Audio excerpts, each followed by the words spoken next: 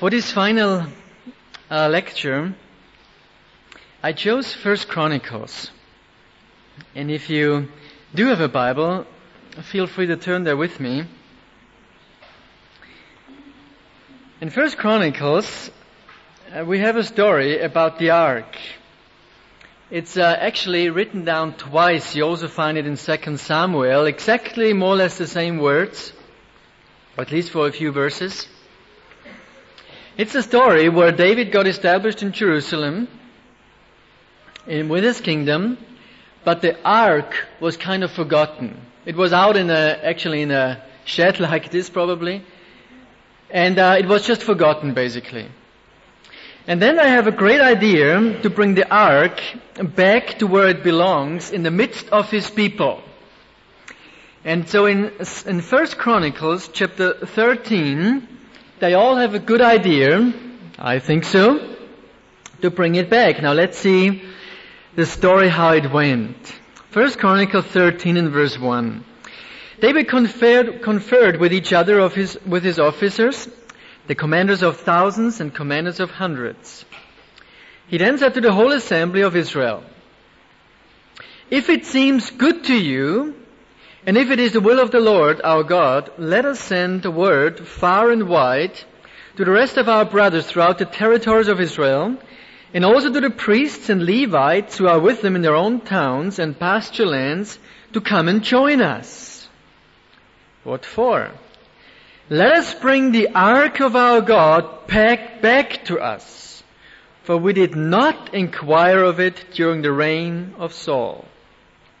The whole assembly agreed to do this because it seemed right to all the people. By the way, that's democracy. So David assembled all the Israelites from the Sihor River in Egypt to Lebo Hamath to bring the Ark of God from Kiriath Jearim. David and all the Israelites went with him to Baalah of Judah to bring up from there the Ark of God the Lord, who is enthroned between the cherubims, the Ark that is called by the name. They moved the Ark of God from Abinadab's house on a new cart, which Uzzah in Ohio guiding it. David and all the Israelites were celebrating with all their might before God with songs and with harps, lyres, tambourines, cymbals, and trumpets.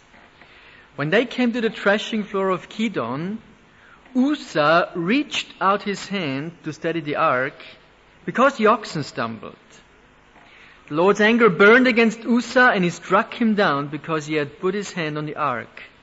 So he died there before God.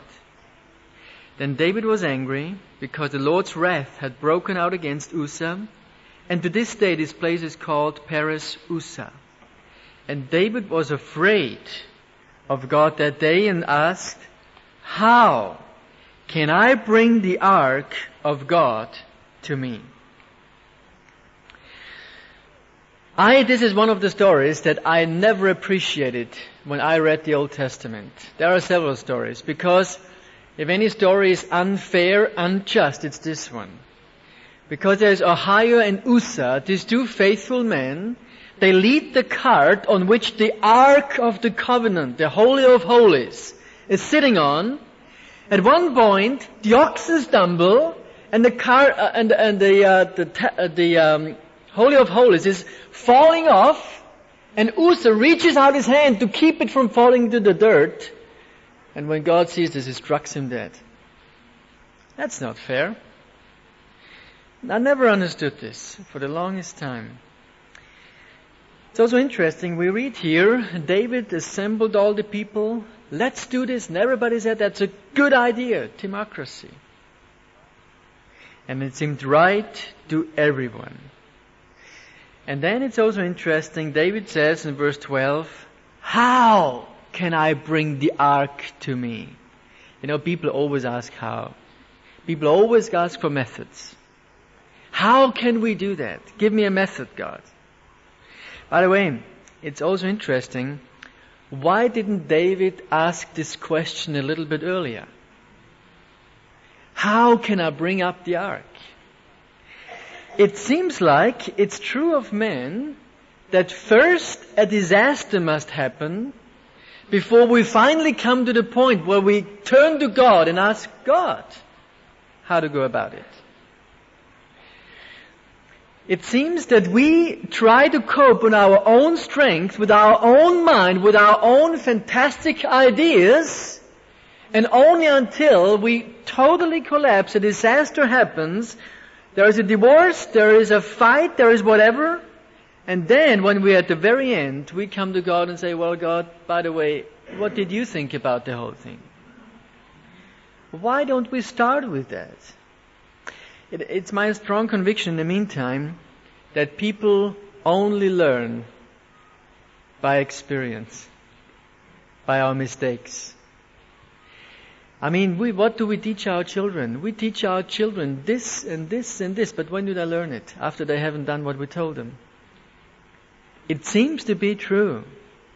It doesn't have to be that way, but looking at life, looking at myself, those lessons I know by now is those where I failed. Now, what did David do after he failed so miserably in trying to bring up the ark to himself? Well, he did one good thing. He read the Bible. That's not bad for a start. And he actually read the book of Leviticus, which is, not the most exciting book, but he did. It says in 1 Chronicles 15, just on the same page, in verses 1 it says, after David had constructed buildings for himself in the city of David, he prepared a place for the ark of God and pitched a tent for it. Then David said, no one but the Levites may carry the ark of God. What a surprise. How come he knows all of a sudden?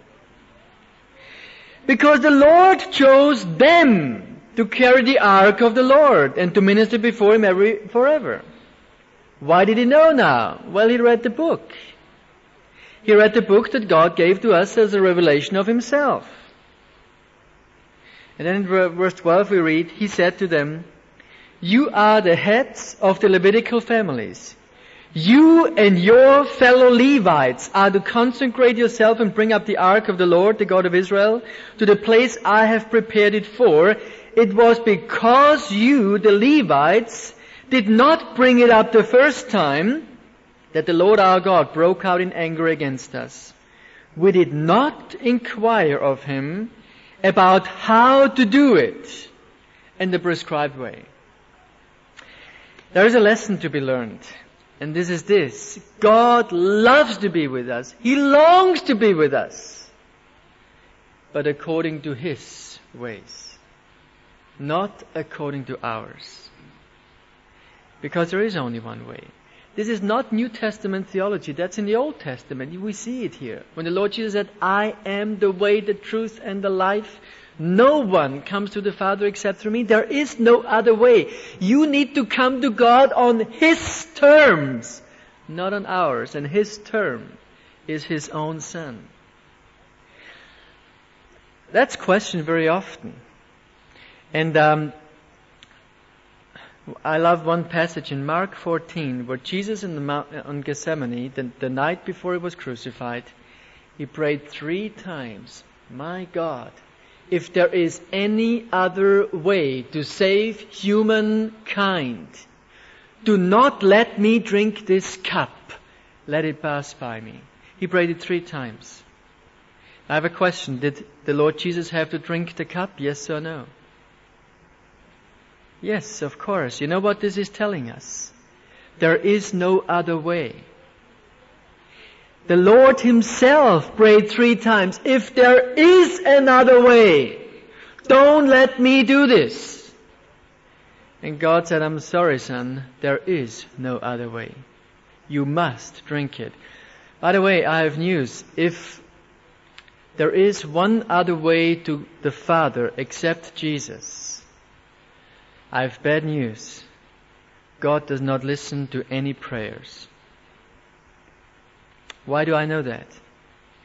The Lord Himself prayed 3 times to His own Father.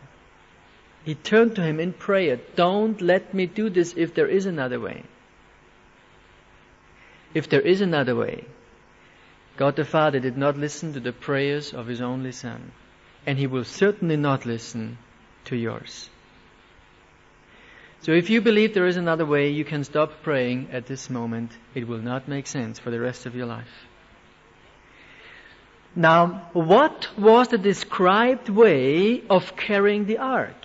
Well, let's go to the most exciting book. It's Leviticus, but another one is Numbers. Numbers is a little better, actually. Tells a little more stories. But go to Numbers chapter 4, please. Numbers chapter 4 tells us how to carry the ark. And who must carry the ark. The point is not so much how, it's again more who. Numbers chapter 4 verse 1, the Lord said to Moses and Aaron, take a census of the Kohathite branch of the Levites. The Kohathite branch of the Levites. By their clans and families. Count all the men from 30 to 50 years of age. From 30 to 50 years of age. Who come to serve in the work in the tent of meeting. This is the work of the Kohathites in the tent of the meeting. The care of the most holy things. When the camp is to move, Aaron and his sons are to go in and take down the shield and curtain and cover the ark of the testimony with it. Then they are to cover this with hides of sea cows, spread a cloth of solid blue over that, and put the poles in place. Now, what do we learn from here? Who is to carry the ark? The Kohathites, a branch of the Levites. Only them. They are to carry the ark.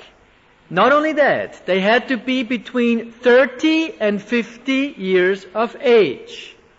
Not only that, they had to carry the ark on the 2 wooden sticks which were put in place on their shoulder. It says in Numbers chapter 7, just 2 pages over, it says in verse 1, when Moses finished setting up the tabernacle, he anointed it and consecrated it and all its furnishings. He also anointed and consecrated the altar and all its utensils. Then the leaders of Israel, the heads of the families, who were the tribal leaders in charge of those who were counted, made offerings. They brought as their gifts before the Lord 6 covered carts and 12 oxen. An ox from each leader and a cart from every 2. These they presented before the tabernacle. The Lord said to Moses, accept these from them, that they may be used in the work of the tent of meeting. Give them to the Levites as each man's work requires. So Moses took the carts and oxen and gave them to the Levites. He gave 2 carts and 4 oxen to the Gershonites as their work required. He gave 4 carts and 8 oxen to the Meratites as their work required. They were all under the direction of Itmar, son of Aaron, the priest. But, now listen, Moses did not give any to the Kohathites. Why? Because they were to carry on their shoulders the holy things for which they were responsible. There are many things in here. You know what I like about it? You try to do this in your church. You get 2 oxen, you get 4, and you get none.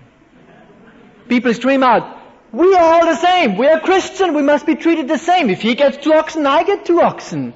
That's unfair. It's democracy. Never meant to be. In our church today, everybody has to be treated alike. Everything must do the same thing. Everybody must be mentioned. And if I only have 2 oxen, you have 4, that's unfair. I leave the church, I try to find another one. Well, some got 2, some got 4, and some got none. For a very good reason. The ark was never be put on a cart. The ark was only ever to be carried on the shoulders. By the way, do you know where David got the idea to carry the ark on a cart? Don't you remember? Somebody else did it just before him. Anybody remembers? The Philistines. They put the ark on a cart because it caused trouble in their own country. So they send it back on a card. You know where David got the idea from the world?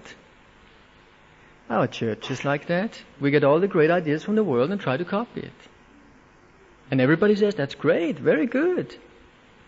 Democracy. Everybody agrees. Good idea. What was David's sin? And that's the point. You know what David did? He took away the work from the Kohathites. He copied the world and took away the work from the Kohathites. Now, you know what's fascinating? Our Lord Jesus, remember in the Old Testament, only the Kohathites, the priestly descendants, they were allowed to do that. Now, one title out of 285 of our Lord Jesus is mentioned in Hebrews chapter 4.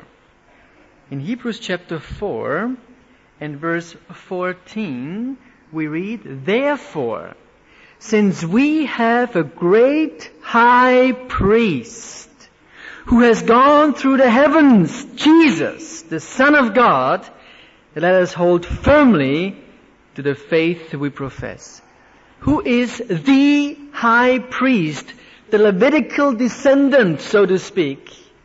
Jesus Christ.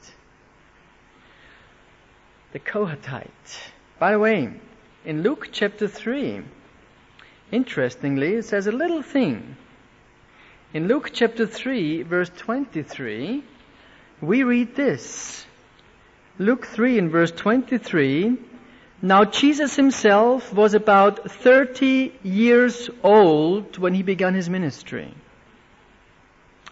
You know what else we read? In John chapter 8 and verse 57. John 8:57, the Pharisees come up to him and say, "You are not yet 50 years old," the Jews said to him. "And you have seen Abraham?" How old did the Kohathites have to be? I turn your attention back. You read it in this one chapter, 4 or 5 lines, between 30 and 50 years. Between 30 and 50 years. Between 30 and 50 years. Sometimes I thought, why does it repeat himself? To make a point. Our high priest is for eternity between 30 and 50 years of age. Kohathite. And by the way, how did they carry the ark? On 2 wooden sticks. I know somebody else, a Kohathite between 30 and 50 years old, who carried 2 wooden sticks up on a hill, on the shoulder. What is our sin today? You know what it is? We constantly take away the job from Jesus. That's our sin. Just like David took away the work of the Kohathites, so we Christians today try very hard to take away the work from Jesus. It's very dangerous. As we have seen in David's case, it had very severe consequences. And so it does today. Can you put on the one overhead? I'm kind of excited about Greek mythology. Maybe for a reason, because we have a work down there. I pick up books and I always read that. It's fascinating, Greek mythology. But there's one poor guy, these fun stories are funny. There is one god, he's a little stronger than the other one, and, he goes out with his wife, so he gets jealous, so he punishes him and so on, and it goes back and forth. You have the half gods, by the way, in Greek mythology. Where do they have all these ideas from? They all come from the Bible, by the way. It's fascinating. But there was the poor guy Atlas, he's called. And Atlas, I can't remember, I'm sorry, I didn't bring my book, but he did something severely wrong. So he was punished, he had to carry the world. And that was a punishment. It was not a virtue. He was punished by carrying the world. But you know what? Today in our, and especially among Christian leaders, if somebody is strong and says, we evangelize the world, we can do it, it's seen as a virtue. It's a punishment. because by doing so we take away the work from Jesus. We do that very often and easily. Thank you. Switch it off. Now, how do we do that? Well, you may say, well, I can see that. That's kind of interesting, but how do we take away the work from Jesus? Well, in a very subtle way we do that, and we wouldn't recognize it. That's the thing. One prayer that I hear every day, now don't feel guilty if you prayed it today. That's not the point, really. Oh, maybe you can. Feel guilty, I mean. We pray it every day, Lord, please be with us. It's a very subtle thing. When we, now, don't take it because it also may have a, how would I call it, a devotional side of it. Sometimes we just feel down, we feel depressed, we just feel, so unworthy and whatever, and say, please God be with me. That's okay. I have nothing against that. So don't misunderstand me when I'm saying this. But as we pray, theologically, it's a completely wrong prayer. To pray, Lord, please be with me, bless me today, go before me today or whatever, and do what you want and so on. Especially this be with me. This is the one point that is a bit of a subtle one. Go with me to John chapter 12. I want to show you what I mean by that. When we pray, go before me, that's pretty good. But when we say go with me, that's something a little different. It says in John chapter 12 and verse 25, I read this verse, I think it was the first session. The man who loves his life, he will lose it, while the man who hates his life in this world will keep it for eternal life. Verse 26. Whoever serves me must follow me. And where I am, my servant also will be. And it says in 2 Chronicles 15, and verse 2 I just read. He went out to meet Asa and so on. Listen to me, he says, the Lord is with you when you are with Him. The Lord is with you. You see, the question is not, Lord, please come with me today. The question is, are we with the Lord? You see, Jesus says, my servant will be where I am. It doesn't say, I will be where my servant is. But we have changed that. And what we may say is, Lord, you see, I have my plan. Here is the schedule. Number 1, 2, 3, 4, 5, that's for today. Lord, I have worked it out well, it's all well done. Now, you know what would be good, Lord? Please come with me and help me a little bit and do your job. Now, you know what happens? I am the master and He is my servant. All I ask Him is to help me. Here I have exchanged a role. But of course we know that's not the way it is. He is the master and we are the servants. Where I am, my servant will be. So we need to look at Christ and follow Him, rather than telling Christ what's on my agenda and ask Him to follow me. See, I just say this. This is a very little subtle way that we do that, unconsciously, but it creeps in. Just watch your own, no, don't do it all the time. But at one stage, watch how you pray. Listen to the words that you use in your prayer. Because we should pray intelligently. You see, sometimes, I remember when I was in, when I joined prayer circles years ago, I always prayed at the first one, because with the fifth one, all the good phrases were used up. It's just evangelical phrases. And I catch myself, sometimes in the evening, especially when I'm tired, I say something and I must admit, I did not even think about what I was saying.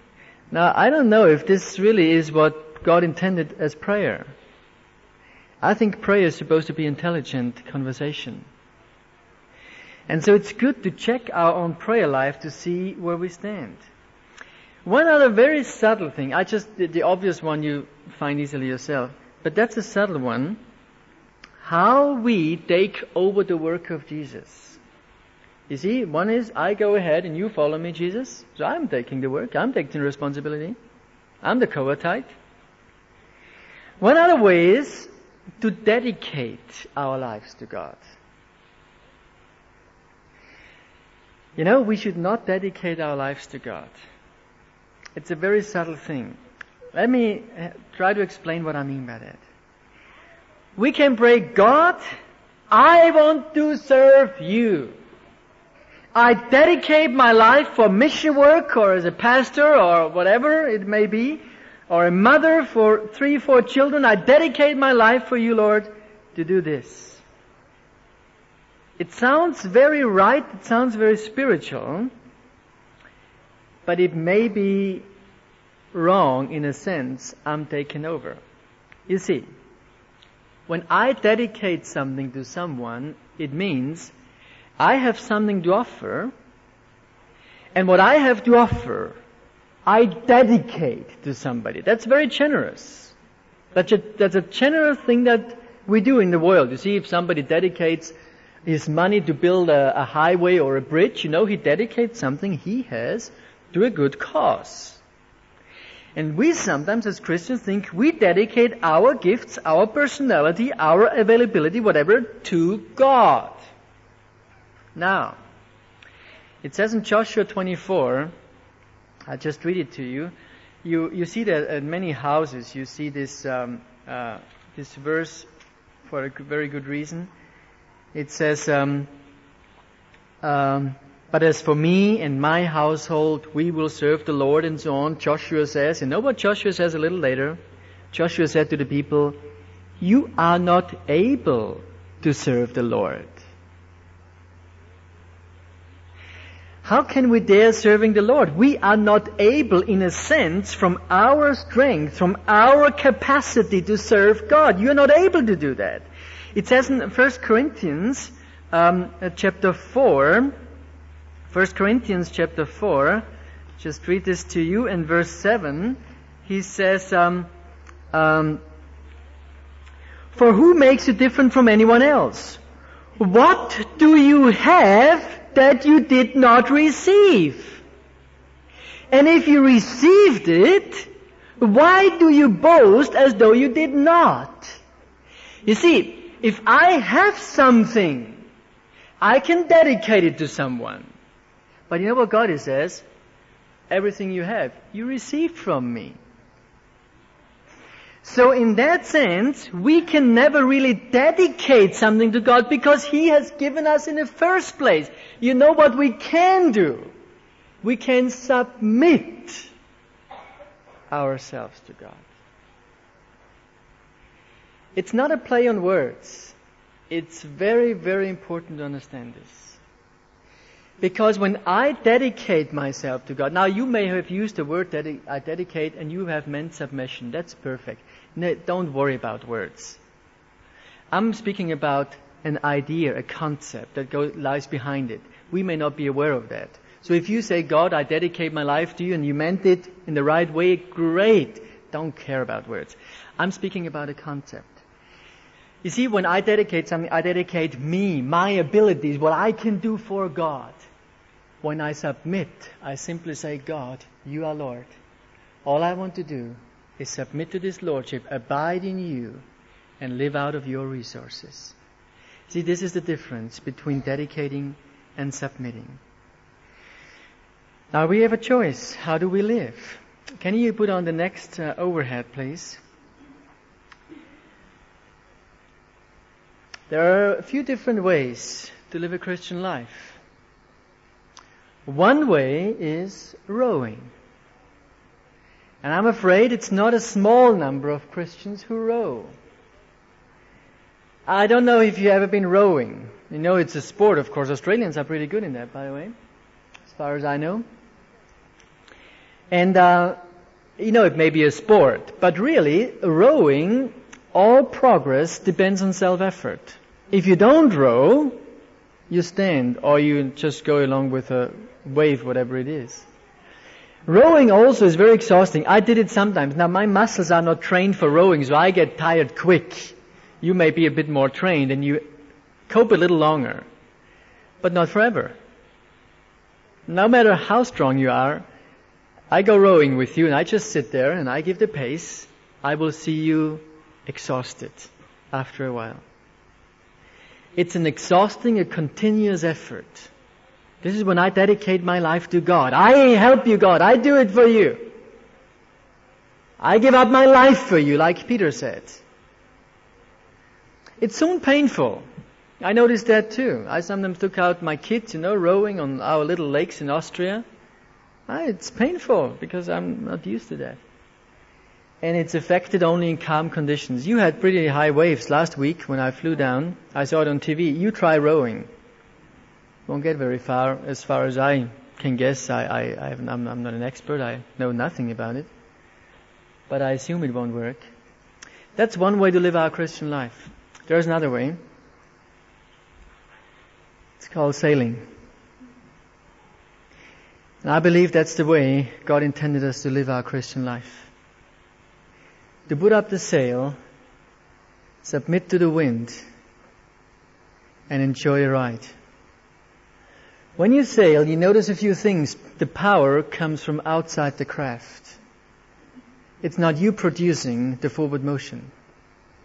It's the wind and the sail that drives your boat.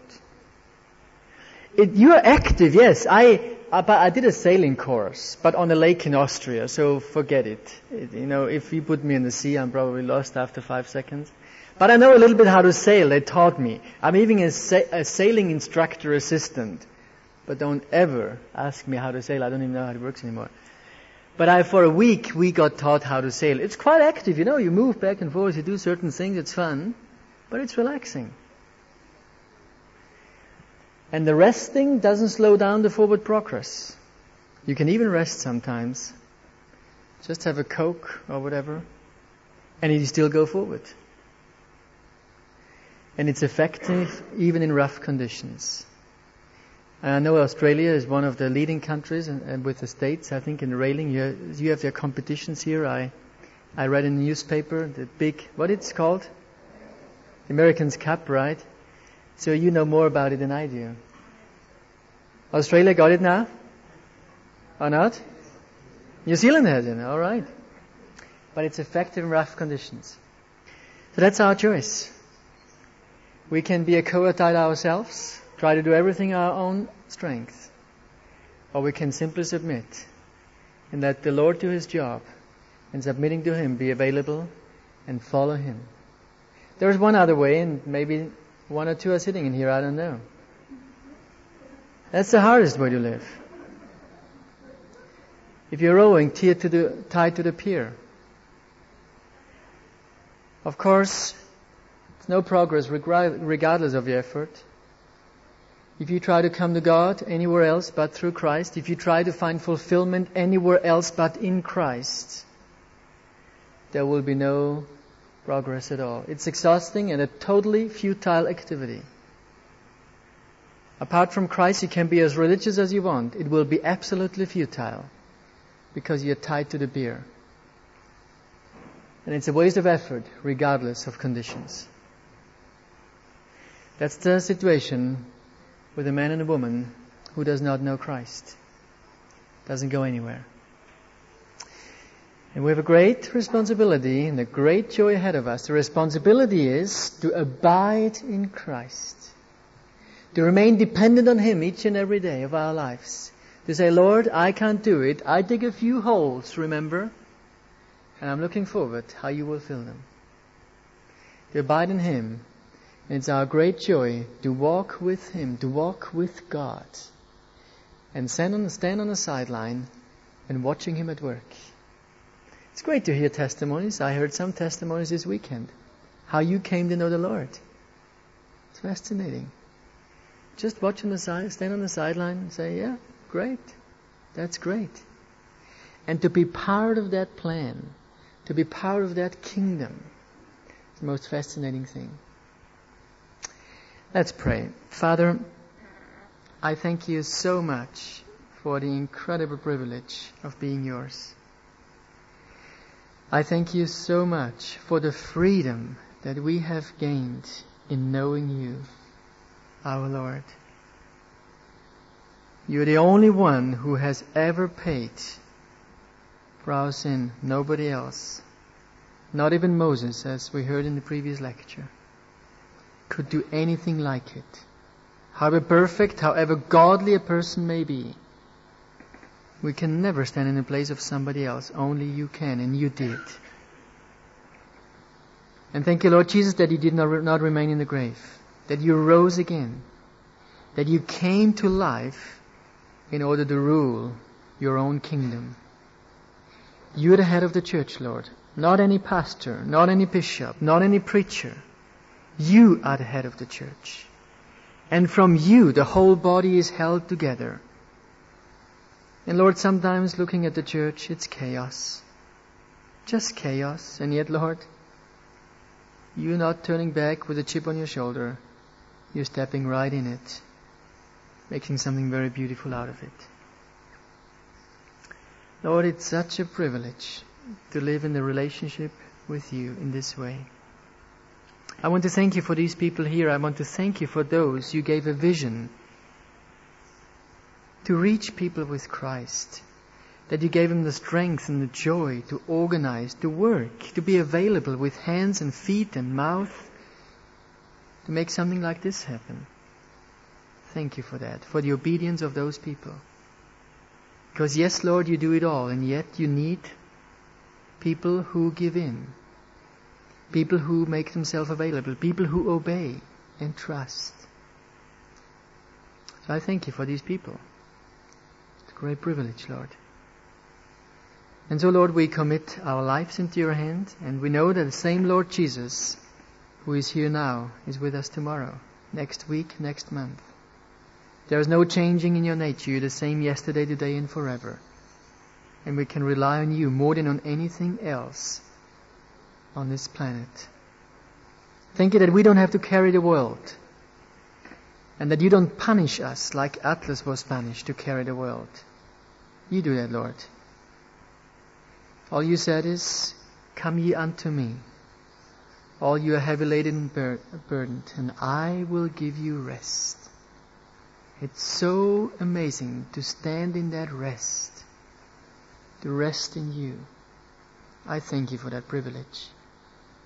And may we never give that rest away to anyone and to any teaching to anybody else, but defend this rest. It's my prayer that we may never lose that. And it's all available in you, exclusively. Thank you for this hour we had now. Thank you that you speak. Amen.